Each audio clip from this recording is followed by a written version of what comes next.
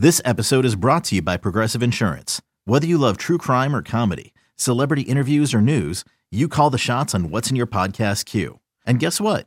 Now you can call them on your auto insurance too with the Name Your Price tool from Progressive. It works just the way it sounds. You tell Progressive how much you want to pay for car insurance, and they'll show you coverage options that fit your budget. Get your quote today at Progressive.com to join the over 28 million drivers who trust Progressive. Progressive Casualty Insurance Company and Affiliates. Price and coverage match limited by state law. Hello and welcome back to the Wildcat Scoop podcast. I'm your host, Shelby Shear, here with Jason Shear. And it's our second podcast of the week in our usual fashion as we preview Oregon's defense for the game on Saturday, Arizona versus Oregon at Arizona Stadium. What time is kickoff? 6 o'clock. There we go. 6 o'clock. What Might channel? rain too. What channel is it on? It's a beautiful Pac-12 network. Oh, wow. At least we get my guy Yogi Roth, Yogi's nice. who's Jed Fish's bestie. So Clearly, he gets retweeted all the time. best friends forever. Wonderful. All right. Well, speaking of BFFs, Oh, hi. there we go. I mean, we're BFFs, but I was thinking about Oregon's defense to Oregon's offense. Oh, wow. That was deep. That was a good segue because we need to talk about what is the strength of Oregon's defense. Yeah, it's pretty clear when you watch Oregon play that the strength is the defense against the run. They've been absolutely terrific against the run this season. Second in the Pac-12 and 17th nationally in rush defense. They're allowing less than 100 yards per game. They haven't allowed a team to rush for 150 yards in a game this season. Eastern Washington 100, BYU 61, Washington State 53. Stanford hit 127 because they got it in the blowout, basically. But Oregon's 44th nationally. They only allow 3.5 yards per carry since week 2. The reason we count week 2 is because in week 1 they faced Georgia, which kicked the absolute crap out of Oregon. But since that game, Oregon's been second in the Pac-12 and 13th nationally with only 85 rushing yards allowed per game. So Oregon, and we'll get to personnel and all that, but when you're looking at ways that Arizona's going to attack this defense, it's going to be really hard to run the ball on Oregon. You can pretty much assume that if Arizona finds a way to run the ball on Oregon, Oregon's probably in trouble because it's something that just hasn't happened. Georgia's the best team in the country. Again, they kicked the crap out of Oregon, but comparing what Georgia did to what Arizona is going to try to do, it's kind of a waste of time. You look at the comparable teams like the BYUs and Washington States, and they couldn't run on Oregon at all. And most of that is that defensive line and linebacker unit is just really, really good. Okay. Oregon's defensive line likely has a lot to do with the run defense. What stands out there? Yeah, they're deep and they're talented and they're athletic. Brandon Dorlus is the Pac-12 Defensive Lineman of the Week for the second time in 3 weeks against Stanford. He had 2 sacks, 3 tackles for loss. He was the co-defensive lineman of the week with 7 tackles, a sack, and 1.5 tackles for loss against BYU. He's a guy where a lot of it has been potential, but he's kind of putting it all together. Last season, he had 25 tackles, 7 tackles for loss, 2.5 sacks, was first team all-conference. He is really good. He's one of the better defensive linemen that Arizona will see. And then you look at DJ Johnson, who's more versatile because he was an outside linebacker. He was a tight end. Arizona really wanted him. If you remember, related to PJ Johnson, Arizona really wanted him coming out of high school but couldn't make it happen. He was moved to offense during the COVID season, but now he's defense full-time. Had 2 sacks against Washington State, had a sack against Stanford, has 4 sacks on the season, which leads Oregon and is third in the entire conference. And then they have other guys as well, but those are the 2 that kind of stand out to me, and they're good, and they're aggressive. And, Oregon isn't leading the nation or anything like that in sacks, but they have 2 guys that really give fits and cause quarterback hurries. And sometimes sacks have become, I don't remember who it was, but one of the better head coaches in the country was saying how sacks is kind of not the stat that it used to be, because if you get a hurry and you're forcing turnovers or you're forcing guys to throw away the ball and all that, it may not show up in the box score as a sack, but there's really not a ton of difference. And so a lot of times the teams that lead the nation in sacks, like Georgia, for instance, doesn't get a ton of sacks, but, Oregon gets a lot of pressure. They obviously are very good against the run, and that defensive line is a big reason why Doyles and Johnson are kind of the anchors, but there's very clearly other guys that are kind of able to step up and make an impact. Well, moving on to the linebackers, I take it that you like that group as well. Yep. I mean, you can't stop the run, as Arizona knows, without a strong group of linebackers. I mean, like with Arizona, when you're looking at Arizona, you can make the case that the defensive line has been fine with Keon Barrs, Paris Shans, Eccles, etc., but the linebackers is where everything kind of falls apart beyond Jerry Roberts. With Oregon, they're just as strong at linebacker. They have Noah Sewell, 180 career tackles. He has 7 double-digit tackle performances in his career, 17 and a half tackles for loss, 7 sacks. He has at least 5 tackles in 20 of his last 26 games played and 13 of 14 games last year. He had the most returning tackles in the conference, returning from last season with 84. Number 8 in the Pac-12 with 5.5 tackles for loss, tied for 13th with 2.5 sacks. He is a future NFL player. Then you go and they got Mesa Funa. Started 12 games last year in his 3rd season. Had a tackle for loss, a fumble recovery, was 7th on the team. Overall defensive grade from PFF. Very good against the run. Very good tackler. Just all around solid player. They got Jeffrey Bassa. Last year as a true freshman, started 7 of Oregon's last 9 games at inside linebacker, was actually a defensive back and moved up similar to Colby Cage, but played a ton of snaps at linebacker, stayed at inside linebacker as a sophomore, and then entering this weekend, he's 2nd on the team with 23 tackles. He had 10 tackles against Washington State. Their linebackers are really good. The reality is, Shelby, the defensive line and the linebacker, that group, is probably as good as Arizona's going to see all season. They're just a solid unit overall. They're athletic. They force turnovers.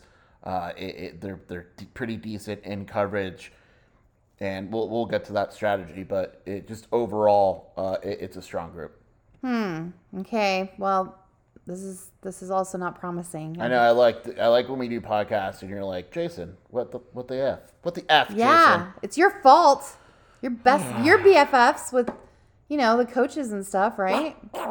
And Donald Duck. Yeah, right. Okay, well, we've talked about all of the strengths. I mean, is there kind of one of those, what is it, Death Star weaknesses? That was a Star Wars reference. Ooh. What is the weakness of this defense? Ooh. There's 2. And it's not all defense. There's offensive penalties as well. But Oregon is not disciplined, which is kind of wild with Dan Lanning. 14 penalties against Stanford. So most penalties Oregon's had of more than 5 yards. The Ducks are 116th nationally in penalties. They get 72 penalty yards per game. That is a big deal. Now, you can be a good team and still get penalized. Sometimes there's not a direct correlation, but when you're on the road, you want to slow down penalties. Dan Lanning said it's a big focus this week because of how poor. It's not like Stanford was such a good team they were forcing penalties. Sometimes that happens. That didn't happen. They're just an undisciplined team in that regard. And their weakness on defense actually plays to Arizona's strength, which I think has the ability to make this game more interesting than it probably should be. Oregon's secondary is not very good. Christian Gonzalez, the transfer from Colorado, is a very solid corner. But as we've seen, it's not just one corner. There's safeties. There's another corner. And they just haven't been very good. I mean, the Ducks are allowing an average of 282 passing yards a game, over 10 yards of completion, 12 passing touchdowns through 5 games. They're 119th in the country in passing defense out of 131 teams in the nation. Their pass defense is not good. Now, you can make the argument also that a lot of that is because other teams are passing so much because Oregon's good enough against the run, but the statistics don't back that up. Oregon allows a pretty high pass rating. Remember, when we talked about Colorado, it was like Colorado was saying, we only allow 114 passing yards a game. That was because their rush defense was so bad, and when you took a deeper look, it was like the second to worst in the country at quarterback rating allowed. Oregon does not allow the quarterback rating that Oregon allows is not very good, defensively. So their secondary struggles. They've struggled this season. Arizona has the best group of receivers. I don't like saying abandon the run because I think you have to. You have to have a good mix to keep them off balance. But with that being said, if the run's not working, Jedd Fisch isn't going to sit there and waste time when he knows that Oregon's defensive weakness is in the secondary. Mm-hmm. And the whole idea of balance goes out the window if they're able to throw. And Arizona's seen better secondaries this season already than Oregon's. Again, Christian Gonzalez, really good corner, but it's deeper than that. And Oregon has a lot of depth at linebacker. I mean, they have a lot of depth on the defensive line. They're really good there. That depth stops in the secondary. Perfect. It's not there. And so when you're looking at Oregon and you're saying, how can Arizona take advantage of weaknesses? It's the secondary and it's the penalties. So, magic question number 5. My favorite number. How does Arizona score enough on Saturday to win? I don't want to put pressure on Jayden de Laura, but if Arizona... No pressure, Jayden. I don't want to. I refuse. If Arizona wants to win this game... He's got to have a good night. Right. There's no way Arizona wins this game if the average Jayden de Laura or the bad Jayden de Laura shows up. Now, he's not putting up Colorado numbers where he throws 500 yards and 6 touchdowns and everything goes right. But if he can have San Diego State numbers, that's a great night. And that's he can't struggle against Oregon. He also has to take what's available. Yes, Arizona's the underdog. Yes, Oregon is better than Arizona. But that doesn't mean that he has to force the issue like he did against Cal. Part of that is obviously up to Arizona's defense and making sure that they're in the game throughout. Jacob Cowing is going to be open quite a bit against this defense because Christian Gonzalez is probably going to be more on the outside. Jacob Cowing, one thing that people don't really talk about enough is he's a slot receiver. He's pretty much always got a mismatch unless teams adjust their entire defense. And I am really curious to see what Tosh Lupoi and Dan Lanning draw up because their defense secondary doesn't really match up against Arizona's group of wide receivers. One thing that I would look out for also is I think that this could be a big night for Tanner McLaughlin. Yes, Oregon's linebackers are really good, but the way that Oregon plays defense, there's going to be gaps. And Tanner McLaughlin in the middle of the field should be available. Tight ends. Cowing is going to get the ball in open space, and he has to be able to beat his man. But to me, I think the key is if the run's not working, forget it. Gotta throw. Do not force the issue. You're wasting your time because Oregon's offense is so good that this feels like a game where Arizona is basically going to have to find a way to score every possession. Survivor 46 is here, and so is On Fire, the only official Survivor podcast, and we have a twist this season. The winner of Survivor 45, Dee Valladares, will be joining us every week. We're going behind the scenes of the biggest moments, the how and the why things happen, and the strategy and analysis you can only get from someone like me, a Survivor winner. Listen to On Fire, the official Survivor podcast, wherever you get your podcast. It's going to be a shootout. It's just, if it's not a shootout, it would really surprise me. Again, the over-under right now is like 70. So Vegas expects a massive shootout as well because the spread's only 13. I say only 13 because over-under 70 with 13 is pretty crazy. But if Arizona's defense is making stops, it obviously changes the game. But, I don't think Jedd Fisch necessarily cares if they try to play a possession game because that becomes really difficult against Oregon's run defense. You go out there, you're aggressive, and you try to score points through the air and try to take advantage of Oregon's secondary. But obviously there's more parts. The offensive line has to step up. Oregon's defensive line linebackers are really good. They're probably going to try to make Jayden de Laura uncomfortable. It is up to Jayden de Laura to give Arizona a shot on offense. If Arizona finds a way with Wiley and Williams and Coleman and all that to run the ball, that's awesome, and that changes the game completely. But if not, de Laura has to let the game come to him, realize that he can't make every play, and kind of lead Arizona offensively. Okay. I mean, it also would help if Dorian Singer and McMillan have great nights as well. Right. Everybody has to have – Arizona pretty much has to have the Colorado game I don't count because Colorado sucks. But against a good team, Arizona's got to have the best offensive game that it's had, because it's hard for me to imagine a situation where Arizona consistently stops Oregon's run game. Oregon is one of the best teams in the country, run defense and run offense. And it's just You got to do what you do and do it well. And we know what Arizona does well. Doing it and doing it and doing it well. Oh, that's a great song. Okay. Okay. Cool J.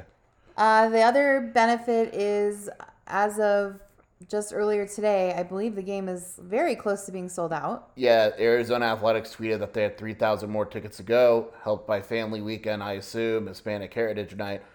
3,000 tickets to go on a Wednesday afternoon. You got to assume that thing's going to sell out. So yeah, and there's a lot going on in town this weekend. There's a lot more people here. Shelby will be at the game, so I more will be. people line up usually by the press box to try to get a glimpse of her. Oh my God. So one person a couple weeks ago had a piece of a bathroom door and asked Shelby to autograph it. It was very special. It's Right. now on eBay for $1 million. Right, so it's crazy out there. What happens if it rains too? What happens if it rains too? You know? Yeah, we'll be in the press box, so it doesn't matter to us. Rain favors Oregon. Don't want it to rain. Ooh, yeah, we don't. No wind, no rain. You want it to be a bright, sunshiny day. Sing it, Shelby. But it's nighttime. Oh, yeah. Yeah, that didn't work. But Well, it's 6 o'clock. The sun will be out for a little bit, right? like for 15 minutes. It's a big 15 minutes, dude. We'll find out. All right. Any last Shelby, what are you comments, predicting? or- Are you oh, going? We're doing that Are you now. going with the gold? Are you? I made fun of Shelby for the season, and I said you don't have the ability to pick against Arizona. Yeah, I don't know. It hurts me. I put her on the spot. It It's gonna hurts change her me to mind. not pick Arizona. I will let Shelby think about it. No. You go first because I already know what you're gonna say. I'm picking Oregon. I just Well, think, yeah, that's the. I think Oregon's offense is just too much. I don't think Arizona's going to get blown out off the field. I worry what happens if Oregon gets up big early, like even 14-0. But I think it's when you look at all the factors, like you look at Oregon, for instance, and I think Oregon's a good team, and I don't take what happened against Georgia to be real because whatever. But Oregon was lucky to beat Washington State. Like, that was wild, the end of that game. No one came around that game saying, oh, man, Oregon's way better. The BYU team they beat, A, isn't that good, and B, was missing quite a few players.